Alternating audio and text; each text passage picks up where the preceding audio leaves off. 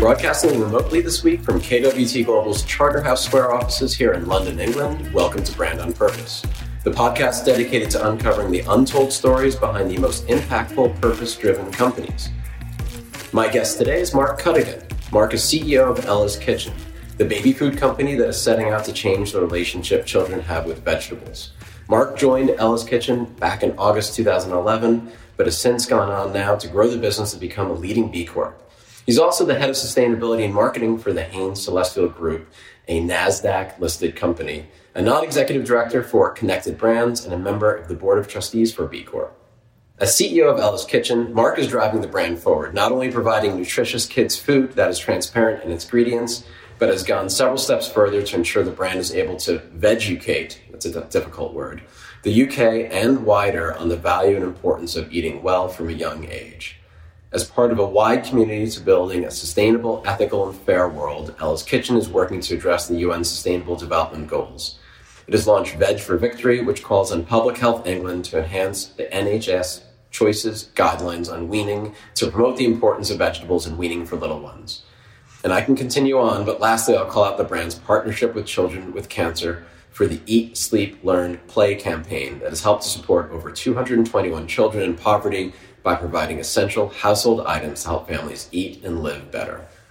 Mark Cuddigan, welcome to Brand on Purpose. Hey Aaron, thank you very much for having me. That introduction made me sound like a bit like a superhero. I think you are a superhero with a large B on your chest, right? And a cape. So you spent the last, 25, 30 years, though you don't look it, in food. When and how and where did you get the stronger sense for purpose and bringing purpose into food? And we definitely want to talk about B Corp because you're actually the first person on the podcast who can talk about B Corp with authority since you're actually involved with the organization as a trustee. It's 25 years, not 30. Sorry. Can't age for another 5 years. Yeah. So I have been in food for 25 years. And I feel a little bit of a fraud because I guess my life changed about 10 years ago. And it's the reason why I joined Ella's Kitchen after meeting Paul Lindley, who founded the company with very much a mission at its heart. And how I sort of describe purpose or mission-driven companies is there's something about them other than just making money. So they've got a kind of a North Star. How did you meet Paul? So I was introduced to Paul, and the story that kind of led me down this path, I suppose. So I've been involved in companies, I've owned companies, sold companies, bought companies, and I read about this story in the newspaper, and it was about 9.5 years ago, and I had this sort of, well, I'm going to tell you the story. It feels like a sort of evangelical sort of moment, but it really, really did change my life. It has changed my life. So it relates, it's a true story. It relates to something that happened in 1999 with the UNHCR, so the United Nations High Commission for Refugees. They're responsible for looking after and tracking migrants, and particularly they've always become overwhelmed in war-torn countries when they're tasked with looking after people in war-torn countries. Now, if you think about it, if you're a migrant, fleeing persecution, fleeing war, the first problems you face is food, safety, and security. Believe it or not, closely after that is that loss of identity. So if I drop you somewhere on the planet, you've got no passport, no identification, no credit cards, nothing. That loss of identity is a really, really powerful thing. Right. In 1999, 650,000 people left Bosnia over a long weekend, going into a camp of over 1 million. And the UN, as they always are, were completely overwhelmed, dealing with the food safety, security, the loss of identity. But also on top of that was families getting displaced from one another. I've got 2 little girls. I mean, imagine, you're going into a camp of over 1 million, you've gone over rocky terrain, you've lost your kids. How long before you see them again? I couldn't imagine. As a father of 2 myself, I just couldn't imagine. 6 months, a year, Yeah. Maybe never. You lose your parents. Right. And there's a true story of 3 French Microsoft technicians having lunch in Paris. One turns to the other 2 and said, "Have you seen what's on the front page of Le Monde?" And they're like, yeah. And he's like, "Well, so the UN, they need a program, right?" The other 2 are like, "Yeah." And he's like, "Well, we're pretty good at this, aren't we? This is what we do." So he went to his boss, all the way to the Microsoft board, who said, "Fine, crack on, have a go." They sent 40 French Microsoft technicians out to Bosnia.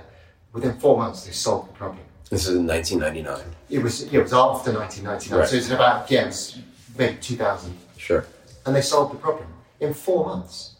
Now, I read about this and like something in my mind just twigged because I thought, we expect governments, and we'll come on to the environment and the planet, we expect governments to solve everything. They can't solve everything. There's no government... Oh, and sometimes they make things quite worse, right? Well, they do, yeah. We'll talk about that too. Yeah. But there's no government in the world that could have achieved what Microsoft achieved, those technicians. And there probably isn't another company.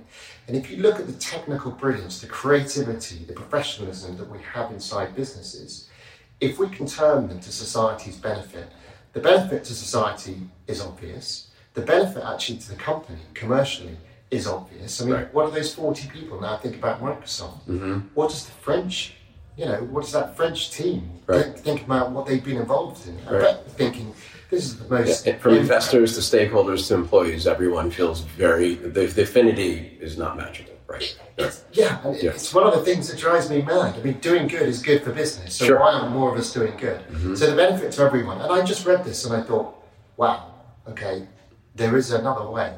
And not only could companies act this way, I would argue they should act this way, and they're going to be more sustainable and they'll be more commercially successful, and everything just goes round and round and round. And it may sound a bit corny, but I read that and I thought, that changed my life. So that one story was an aha moment for you. It was a complete aha moment. Then I met Paul Lindley, and he talked about his plans for Ella's Kitchen and why he set Ella's Kitchen up around children's health and nutrition.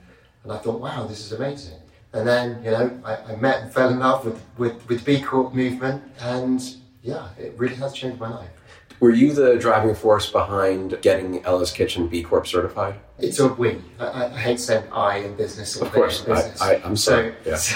So it was a team effort. The whole team was behind it, and certifying Ella's Kitchen as a B Corp was definitely probably top 3 proudest moments of my business life, and one of the proudest moments of my life. We were only the second company to certify whilst being part of a PLC after Ben & Jerry's at Unilever. So for us, it was a big deal, persuading and inspiring the American parent company, NASDAQ listed company, to allow us to certify. Right. But it was a team effort. How long did it take?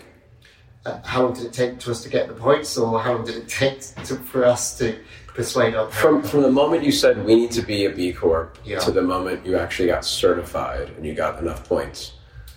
It took us about 2 years, and I guess that goes to the difficulty of the actual assessment. We thought we were a great company, we had a great culture, we got values based in it, we had a mission from the start, and we kind of arrogantly thought we'd sail through the process. And it's only, in inverted commas, 200 questions you need to answer. But boy, they're difficult. But each question is a very difficult question, right? Yeah, it is, yeah. And it just takes forever to actually find the correct answer to it. But I kind of liken it to, I'm a big Arsenal fan, I've been a season ticket holder at Arsenal for a long time. And my brother always used to say to me, you've got to go through the dark times, the times when we just don't win anything, to really appreciate the good times. Right. And I kind of always sort of see the assessment a little bit like that. If it was really easy to do, then gaining that accreditation wouldn't mean quite so much. Right. But because we had to, and it kind of, going through the assessment, it shone a light on the company and asked us loads of questions that we just hadn't thought of. And that's the really cool thing about it. What do you think is an example of a question that you might not have thought of, or what it was unexpected, it was hard, but still important? Well, it obviously digs into your supply chain in a way that we haven't looked at as a small company. But the little things were, what's your maternity policy like? Well, we're a baby food company, and it wasn't great. So we sat around as a team, and we sat around and looked at each other and went, well, why is it not great? Nobody really had an answer. Should we make it great? Yeah, let's make it great. Yeah. And our creative agency, Havas London, who are part of one of the biggest creative agencies. I used to work for Havas in North America. Yeah, so they certified a year ago. We now use the assessment on all of our suppliers, and they certified, and that was definitely one of the proudest moments of my life, them certifying. But for them, it asked simple questions, like they have 2,000 people in their building in King's Cross, and it asked them the question of, what do you do with your food at the end of each day? And they looked at each other and went, we don't know, what do we do with it? Well, they threw it away. And they're like, why are we throwing it away? Don't know, we never really thought about it. It's not our business model to think about these sorts of things. Right. So now they give it to a local homeless charity. So in the UK, not to get off on a tangent, but in the US, I can't do that because of health regulations and laws. And it always frustrates me. Although I have to say our office in the US, there's really very little food left at the end of any day. But when there is, we tried to bring it to different organizations, and they say it has to have not been opened. So I guess that's different here. Yeah, well, and also you could give it to animal feed. Right. I mean, there's lots of things you can do rather than landfill, Right. which is obviously the worst. Right. You can't compost it if it has animal proteins in it, or animal, right? Right. So that's interesting. I was listening to you earlier. You were talking about how it's hard. Typically, things that are hard are worth it. I had an old track coach who used to say, excellence and comfort can't coexist, right? Which is really true. Did you, when you set out to be a B Corp, were you still privately held or were you publicly held? No, we were publicly held. So we had been bought by Hain Celestial, a US company, about 18 months beforehand. Right. And I remember, talking to Paul Lindley, who sold the company, and I was CEO, and he said to me, I think this is what we should do. And I remember looking at him, Paul, but you just sold the company. You could have done this before you sold the company. Right. And he left just a few years ago, right? Yeah, he did. Yeah. But I just thought it was quite funny. He'd sold the company and he said, right, Mark, I want you to do this. And I go, well, thanks, Paul. You could have said that a couple of years ago. Well, it's interesting. I had Ben and Jerry's on the show. And, they're like the OG when it comes to B Corp and purpose, socially driven from the early 70s, right? Yeah.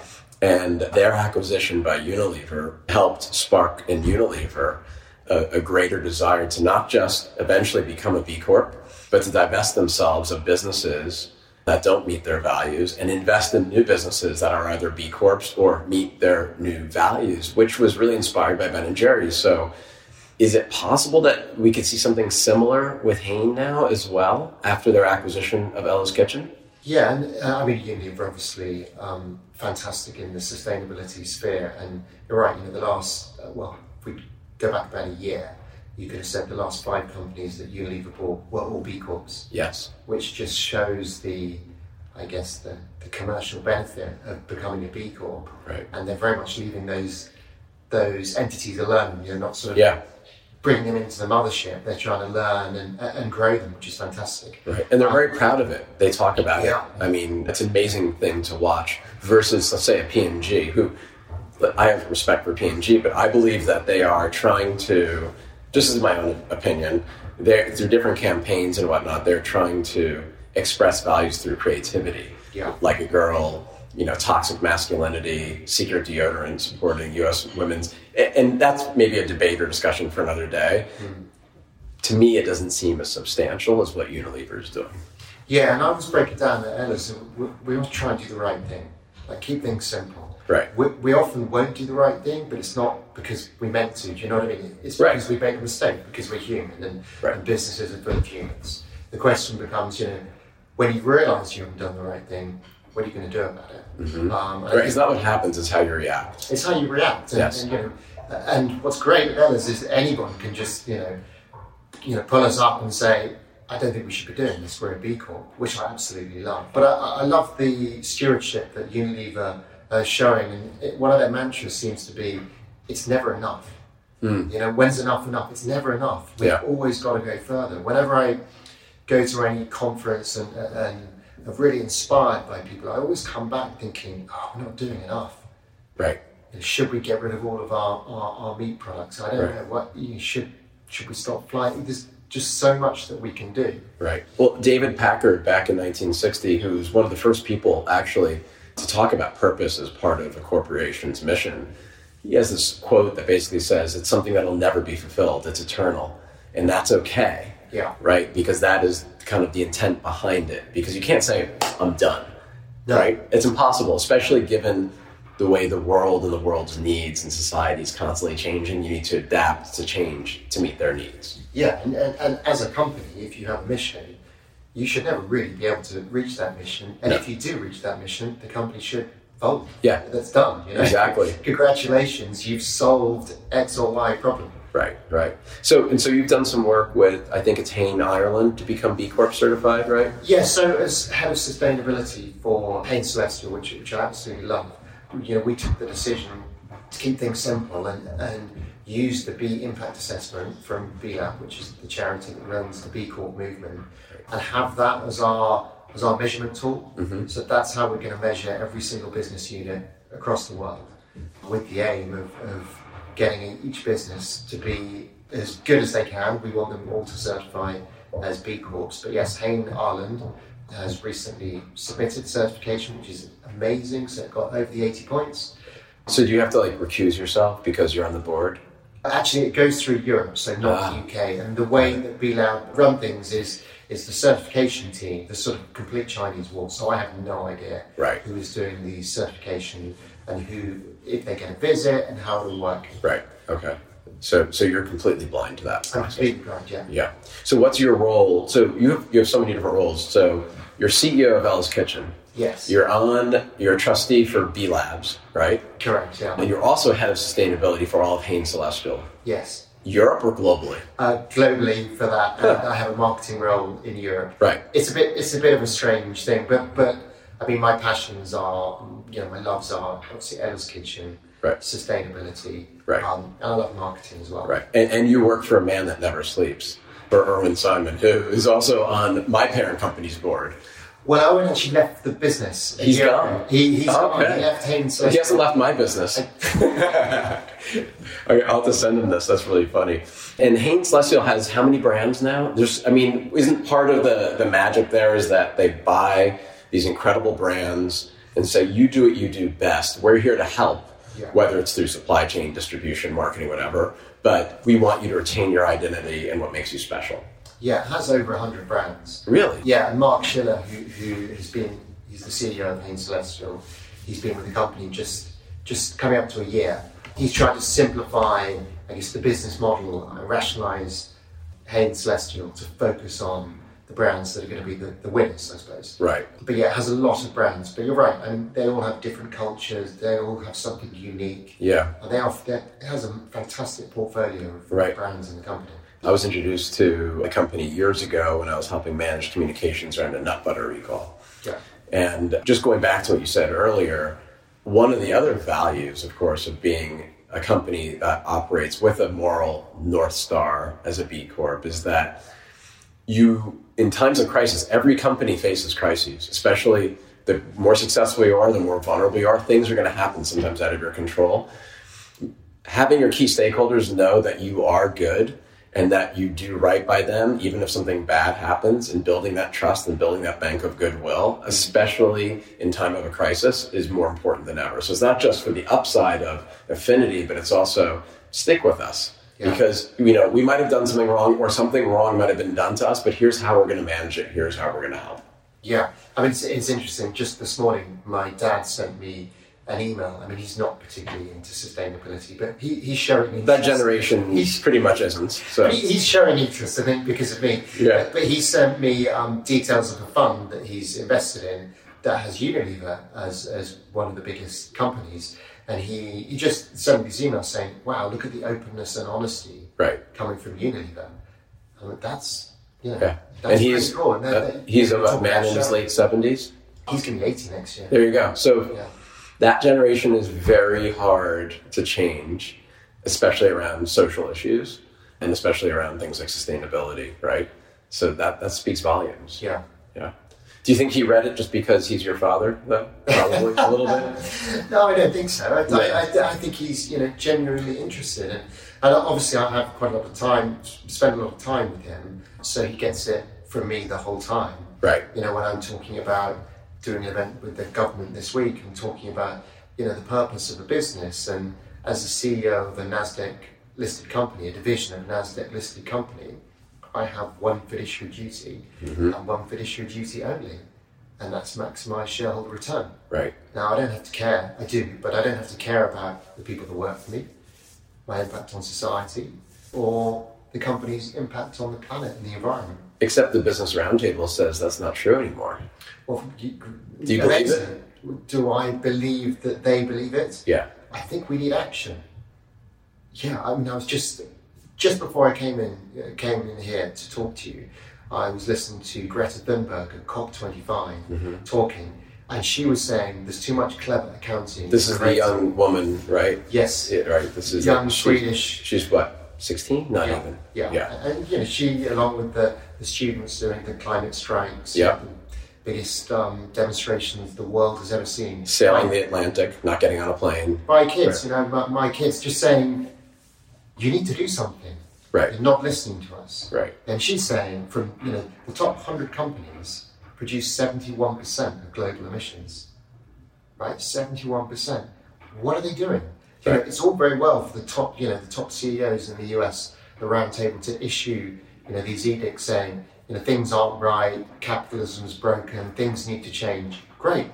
What they need to change it. Right. What are they doing about it? Right. And B-Lab actually took out a series of adverts a week after they came out with this, saying, great, we have an answer to this, take the assessment, prove it. Right. When I meet CEOs who say they run a great company, first thing I say to them is, fantastic, good for you, prove it. Right. It's a free test. Right. Take the test. Right. The great company doesn't just live in a P&L, right? It's not just about EBITDA, right? No, it can't be. Right. And the ones that are going to be around in the future won't be as well. But, I get sort of two responses. One response is, I run a great company and everything. I'm like, okay, well, firstly, prove it. But the thing for me, which a lot of people miss, I guess, about B Corp is it gives you this ability to talk to your suppliers, to partners, to actually inspire other people in a way that if you're just running a great company now, I would say to you, congratulations, pat you on the back. That's not enough. Right. Like, we're never going to get out of the mess that we're in at the moment with people just looking after themselves. And every conversation is a move forward. Yeah. Right? Because it starts something. Yeah. It's interesting. I feel like we run a very good agency. We talked about this a little bit off air. I'd love to become a B Corp, and I ran it by my parent company. And it's not that they philosophically or even intellectually are opposed to it. They look at it and they're like, wow, that's a lot of work. I said, yeah, that's a lot of work. And I said, I don't know. I don't have any visibility into the suppliers we're using, from coffee to paper, right? Even our utility that we use in our building. I do know that we have purpose days and that we give purpose dollars back to clients and things like that. And that's nice, but it's not deep enough. And I want to be a B Corp. I want, just like Havas here, I want to be a B Corp purpose-driven agency. Yeah. How do I convince them? Well, I'll come and have a chat with them. Okay. Well, next time you're in New York, I'm going to have you over. Yeah. What do they need convincing on? On the fact that it's a lot of effort? Do they need convincing on? They seem to think there's a lot of legal paperwork as well that needs to be done. Like, we need to change our articles of incorporation and things like that. And look, I didn't look at it that deeply, but I don't agree. And by the way, how hard is that? Yeah, I mean, to change sentences and change our mission and whatever, and commit to things, like, is that hard? Well, we either believe that change needs to happen, or we don't. I remember seeing an astronaut speak a few years ago. He said, when astronauts get up into space and they look back at the Earth, at the planet, there's no borders. There's no borders, but they have two overriding feelings, emotions, and thoughts. The first one is they look at the planet and they all say, "Wow, that is absolutely beautiful." I mean, look at it. It's absolutely stunning in its serenity and the view, everything. The second emotion they have, believe it or not, is sadness. Sadness that nobody is coming to save us. Right. Nobody. There's no great grand plan. Nobody's put their hand up and said, "Do you know what? We've got this." Nobody. Right. So what are we going to do? That's the only question I have for your parent company, the people running the company. Right. What are they going to do about it? We've got kids, I've got kids, you've got kids. Yeah. What are we going to do? Yeah. They're striking, saying, "Can you please help us?" And we're actually turning the other way and going, "Well, we need more money, more this, more..." Like, what are we doing about this? The EU has declared a climate emergency. The UK government, Parliament, has declared a climate emergency. We've said we've got to hit these targets by 2050. We have no chance of hitting these targets. And, by the way, we need to hit them by 2030. Right. So what is going to happen? Either we're going to be part of a movement that is trying to save things or not. So I guess your bosses could turn a blind eye and say, "Well, we want to make more money, we need to keep going forward," or we'll do something else. Well, and I've had B Corps and non-B Corps, obviously, on the show. The Dave Powers from Deckers Brands. I don't know if you know Deckers Brands. So they make Hoka One running shoes. They make Uggs and Teva sandals, large publicly traded company. Yeah. They do an enormous amount in terms of sustainability. Borderline, kind of like the next Patagonia, but in footwear. Yeah. Very, very impressive. And his point was, why do I have to be accredited B Corp to say that I'm very proud of what we're doing? He doesn't, and there are lots of other certifications, I'm sure, out there. So I'm not saying B Corp's the only game in town. Right. But Timberland also have an incredible sustainability plan. So what I would say to him is, it's fantastic, but how are they inspiring other companies to change? So Little Old Ella's Kitchen, we're a small team of people based just outside of London. Now we're using the impact assessment on all of our suppliers. I reckon our top 20 suppliers, 10 will certify this year as B Corps. Wow. Now, our Spanish manufacturer is really, really close to certifying. I know that when I walk around that factory, and there are a lot of people that work in that factory, all of their lives will have been changed, some in a little way, some in a big way, by them certifying as a B Corp, by the changes they've made. Some of them massive, some of them little, like putting in a creche so women can return to work. All of these things make a difference. And we talked about Havas London certifying as a B Corp. I went to their announcement from their team and I said, this is one of the proudest moments of my life, but this is huge. Right. Because the unintended consequences of you guys certifying are going to be huge. Right. They are part of one of France's biggest companies, Vivendi, who own Canal Plus and Universal Music. Yeah. Just imagine the change that would happen if they certified as a B Corp. Right. It's incredible. It's a daisy chain, is really what it is. It is a daisy chain, and I liken it also to a Ponzi scheme. A positive Ponzi scheme. But it's a Ponzi scheme where there are only two entities, people, that benefit: society and the planet. Right. Sounds like a good Ponzi scheme to me. Sounds like a very good one, yeah. So to the companies that are running great companies and saying we do so much sustainability-wise, I bow my head and that's absolutely incredible. Right. But how are they then passing that on and inspiring other companies to change? Because we need change to happen on a massive scale. We need to be braver and pass it on. Are there certain companies that you wish, in particular, that you think about and say, wow, if they went through the accreditation and they actually went through this process, then we know that we're at that tipping point? Or do you feel like we're already at that tipping point? I certainly don't think it's a fad. I don't think it's a trend.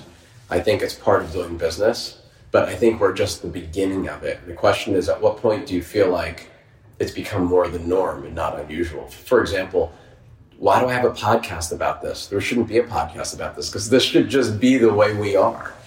Yeah, and obviously not enough people have heard about B Corp, and it isn't really in the mainstream yet. I think we need companies who people would just stand up and go, wow, how are they a B Corp? How did that happen? Right. I'm going to talk about Greta again, just because I literally just listened to it before I came in.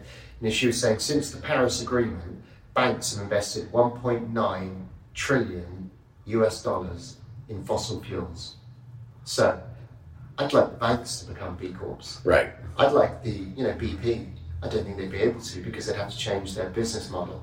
But what about some of them actually stepping up? Well, I was wondering, maybe I can have someone from BlackRock on. BlackRock kind of bangs this drum about how great they are and they're the companies that change the world. But are you telling me that BlackRock doesn't invest in fossil fuels?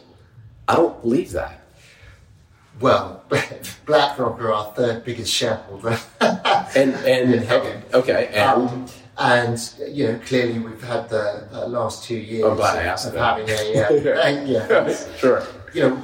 I gratefully received, or have seen, obviously, the letters that have been written for the last 2 years calling on the purpose of the company. It's fantastic. We need more of these sorts of And they're the first financial services firm to really stick their neck out. They were. I'd love for them to take the B impact assessment themselves. But what would that do to their portfolio? That's what I'm kind of curious about. Like, it's not to say you couldn't have a very a high creative portfolio at high yield, but I imagine they would have to divest themselves from many, many holdings in order to pass that assessment. Yeah, probably. But that's great. Isn't it? I agree. I'm saying the same thing. I totally agree. You can't have a business model that invests in arms and oil, and then tell everybody not to invest in arms and oil. Correct. Exactly. I met a CEO of a private equity company the other day, and we were chatting about B Corp. You obviously get the feeling I talk about B Corp quite a lot, but don't worry, I talk to my wife much more about it. So. Yeah, that's okay. And he was saying, he would like some of the units they own, the companies they own, to certify as B Corps. And I was like, well, that's great, but what about you? And he said, what do you mean, what about you? I said, well, if you owned me, if I worked for you, the first question I'd ask you is, you're asking me to certify as a B Corp, why aren't you a B Corp? Right. He looked at me and went, well, I don't know. I'm like, it has to come from a truth. If you really believe that this is the way business should be done, you need to do it yourself. You need to start from a personal point of view in the company you're working at. Otherwise, how can you go and tell someone else that this is what they should be doing if you're not doing it yourself? Well, here's a stupid question. Let's just say, and I know this would never happen necessarily, although it would be great if it did, every listed company in the world became a B Corp. Yeah. Would that mean, though, that we would have no companies that are in oil, arms, mineral extraction, or is it possible to actually be in those businesses and still be a B Corp? Because there's certain realities, whether it's having to fly in a plane or drive a car or put petrol, as you say, here in your car. So where is there a line, or are there certain companies that can never, ever actually pass that test? And I ask because I think it's been asked often by a lot of folks and might be a naive question. No, it's not a naive question because I'm obviously not in charge of the assessment, and you can score very badly in certain areas, but you have to make up those points in others because it looks at your entire business model and everything. So it's a 360. It's a 360, yeah. And not everybody does well in every section. So it would be possible. I think it would be incredibly difficult for a company whose business model harms the planet or harms people to certify as a B Corp. That would be difficult. Right. But could it be possible in 20 years' time, say British American Tobacco ditched all of their cigarettes and came out with a vape that actually was good for you? That's possible, right? Then you'd look at it and go, yeah, they probably could become a B Corp. And would the world be a much better place if we were all B Corps? Yes, it would. Yeah, well, and I think about even paper companies, right? Can they become a B Corp, given kind of the nature of their business? But you mean newspaper companies? Or any sort of paper, anybody that's in the milling business, taking down trees. Yes, I mean, last month, The Guardian and The Observer certified as a B Corp. Isn't The Guardian already a non-profit? Is it The Guardian that's funded by the subscribers? Isn't that a donation, technically, as opposed to a subscription? I could be wrong. I think, kind of like BBC and National Public Radio, but no, I think it's both. I think there's a trust that funds The Guardian and The Observer. That also, individuals, the public also fund the journalism as well. Right. But they certified last month as a B Corp, which is a massive moment. And so, I haven't seen their assessment, but you can go online and see. That's one of the great things about the movement is you can go. It's all transparent. It's all transparent. Right. So if you apply and you fail, everybody will know you failed. No. Only if you certify. Yeah, because that would be unfair, and that actually wouldn't encourage people, to take the tests. We want as many people as possible to take the test because, B Lab say it's sort of measuring what matters. Right. And is B Lab a non-profit? It is a non-profit. It's a charity that runs the movement. How did you get involved with B Lab? As someone who then became a trustee, is it because of your work in becoming certified and learning more about it? Yeah, I just become so passionate about it, I suppose, and having children and understanding, being pushed by them and understanding the issues that are going on in society, understanding the benefits that it's brought to Ella's Kitchen. Right. Both from a people point of view, from point of view of our supply chain and how we've managed to help and inspire them, and actually commercially as well. It's made us commercially more successful. All of these reasons, I guess, have given me this real passion for the movement. And I was asked to sit on the B Lab board. So, just back to Ella's Kitchen for a second. The concept of getting a vegucation. It's hard to say that word without laughing. I like it though. I quite like it. It's memorable. Talk a little bit about that. What is Ella's Kitchen doing besides making great, tasty treats and snacks that are good for you, right? Yeah. And you have like a very whimsical, very appealing voice in the market. What are you doing around vegetation? Yeah, so we wouldn't say we have treats. They're healthy treats. Well, they're not really treats. We have meals and we do have some snacks. Right. So we've been on a mission to bring up a nation of vegetable lovers, and we've been trying to do this, or we are doing this since our inception. I'll give you an example of one cool campaign that we did a couple of years ago, which we did call the sort of Vegucating the Nation.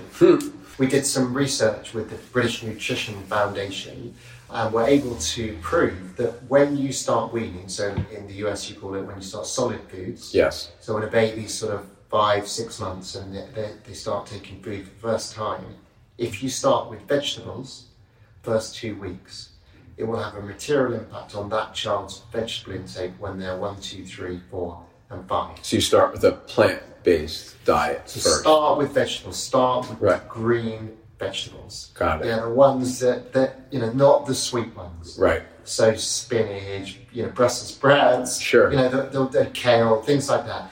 And that will change a child's palate. And the children are born with a naturally sweet tooth because breast milk is sweet. Yeah. So it can take a child up to 10 times. So reject vegetables up to 10 times bigger. Now that's difficult. I understand as a parent of 2 girls, you try. You have to keep going. No, you just got to keep going. Yeah. And they will accept it. And then statistically, they're more likely to eat vegetables, or they will eat more vegetables when they're 1, 2, 3, 4, and 5. So that was quite a cool thing that we proved. Now at the time, the UK government and NHS Choices, where parents go to for advice, were advising when you start solid foods with a child, mash down a bit of fruit. We took this research to them and said, well, can we change this to just mash down a bit of vegetables? Sure. Yeah, no one's really going to disagree that this is a good thing if kids eat. How can you disagree? How can you disagree, right? Yeah. It was very difficult to get them to change their guidelines. We ended up marching on the Houses of Parliament with children, with literally marching, protesting? We literally marched on the Houses of Parliament and then marched on the Department of Health with children. We rightly thought they wouldn't, arrest children, which they didn't, which is good. Right. And we delivered these big letters saying, here's our research, we would like you to change the guidelines. At the same time, we dropped the price of our vegetable SKUs in the supermarkets to give that nudge to consumers so they were cheaper than our fruit SKUs. And then we did a big campaign to parents. Everything we do at Ellis, we say is our sort of kids first mentality. So we look at the world through children's eyes. So we sort of took Winston Churchill's 3 most famous speeches based on the premise that all kids look a little bit like Winston Churchill when they're born. Yeah. And we sort of created Sir Winston Churchill. And we had these sort of 3 videos which were a smash hit on all of our social media, taking this message in a nice kids first way, I suppose, but hitting that sort of hard message that this is what we need to do. Right. Wow. And the research that you mentioned earlier, did you field that research yourself? Or we spent quite a lot of money putting it all together, so it's all around the world. So it's aggregated. Aggregated, yeah. Right. Interesting. And then, so how much of your business is more vegetable versus fruit, meal versus snack? Where are you seeing the uptick? And also, you can get this in the US if you buy online, right? Or can you actually go into a store and get this? Ellis Kitchen. Yes. Well, we did have quite a big presence in the US, but it's dwindled over the last 4 or 5 years. Haines Celestial has 2 baby food brands, Earth's Best and Ellis Kitchen. Yes. Earth's Best was much bigger, and the decision was made to invest in Earth's Best rather than Ellis Kitchen. Right. Which is the right decision. And you're doing quite well here. We're doing really well here. We're the number 1 baby food company in the UK. We have been for a long time. We take that trust of parents incredibly seriously. Right. And you plan on expanding throughout more of Europe? I guess we're going to get into a Brexit discussion then, so we probably shouldn't talk about it, right? Yeah, Brexit. Yeah, so we'd love to expand more geographically. We'd like to do more with our purpose. Right. We'd like to do more around sustainability. Unfinished business in the UK, we do want to keep growing. Right. In the right way. Yeah. And what has been so far? So you've been CEO how many years now? I've been with the company 8.5 years. I think I'm really bad with dates, but I think about 6.5 years. What was the hardest decision you've had to make as CEO? That you can talk about. I should qualify that. Wow, what's the hardest decision? I don't know what's the hardest decision I've had to make. Maybe you haven't had it yet. Yeah, maybe I haven't had it. We have such an incredible, passionate and engaged team at Ella's Kitchen. But could it even be saying goodbye to a supplier that didn't meet your standards, but they're great people, great supplier, but they just didn't meet the threshold? I'm trying to think, one of my passions at work is delivering autonomy and proper autonomy. I think people want two things at work, really simple two things. And actually, I never watch TV because since my kids worked out how to use Netflix, they're always hogging the TV and never get to watch TV. But I was watching TV a couple of months ago. You mean real TV, not streaming? Yeah. No, real TV with adverts, which again never happens. And there were two ambulancemen in an advert, and they were talking about how difficult their work was. And at the end, one turns to the other one and says, "Yeah, but we have pride and we have purpose in our life. I think everybody should have pride and purpose in their life." And I feel very strongly that pride at work comes from autonomy. Yeah. You can't have pride in the work that you do if it's not your work. So delivering autonomy at Ella's Kitchen is something that I've been hugely passionate about, and the senior team is passionate about.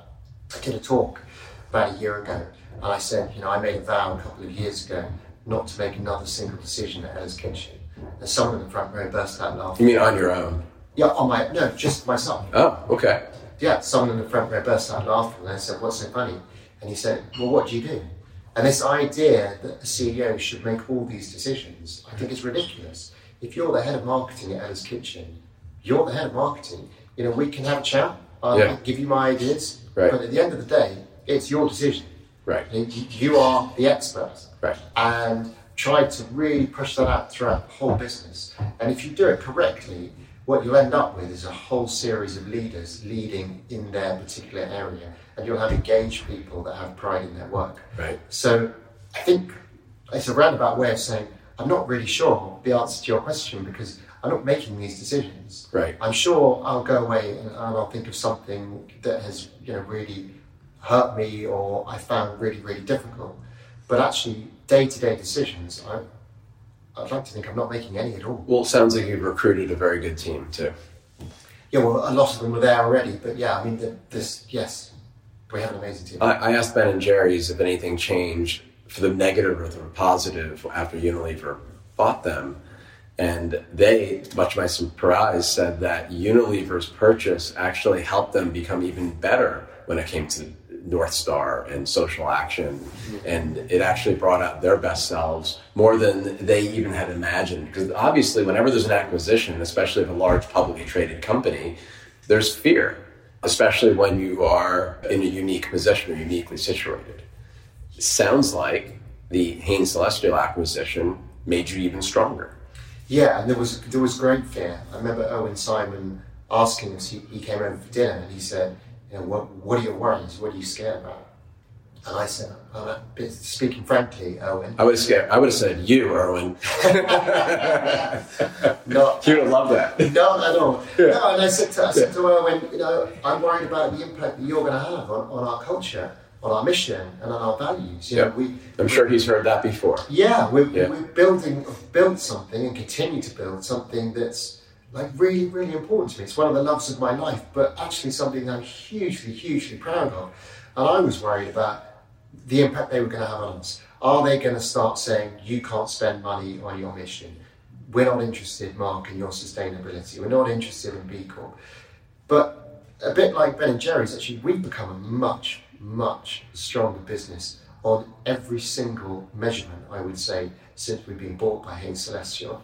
And one of the things, I guess, that I've been most proud of is it's not the influence they've had on us, it's the influence that we've managed to have on them. Right. And they've actually looked at us and go, yeah, we're willing to learn from you. And the fact that Mark Schiller asked me to be head of sustainability for the whole group is massive pride to me, but also to everyone at Ella's Kitchen, because it shows that belief in what we're doing is right, and they want to learn from us and move forward, which I think is fantastic. And how much of your time is on that sustainability role versus Ella's Kitchen? It sounds like you have such a strong team, and because you're pushing them to be autonomous and independently minded and make decisions, that it also allows you to do more on the sustainability side and working as other brands within the Hain Celestial portfolio.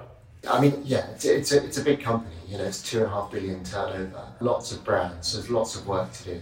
I'd say 75% of my time is Ella's. I'm not going to say something corny and 75% something else. Yeah. I get it. Yeah. But so, maybe 70% is Ella's, and the rest is, more general sustainability and marketing for the rest of the group.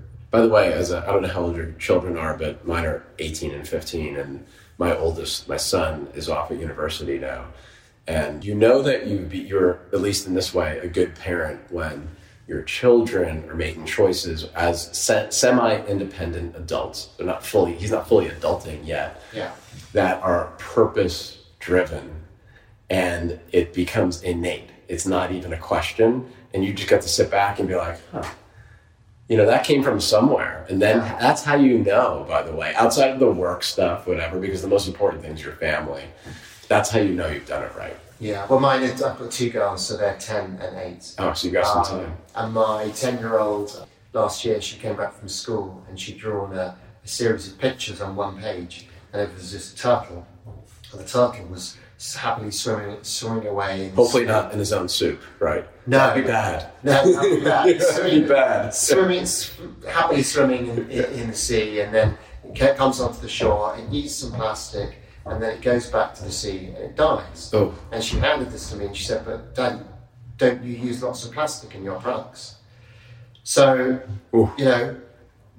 we haven't talked about plastic. We have a lot of plastic which isn't currently recyclable. We've made a commitment that by 2024, everything we do will be recyclable or compostable. Right. But it shows the challenges that we all have on becoming, better companies. 10 years ago, who would have known that recyclability of plastic would have been an issue? I didn't know it was an issue. And there's a mutuality to it. I had a vitamin pack company on early on my show, on my podcast. And one of the reasons why I had them on is because I'm a customer. It's called Care Of. I think it's just in the United States. And I got an email from them saying, we finally figured out how to make the little packet those packets we send you every month, biodegradable. And they're a plastic beforehand.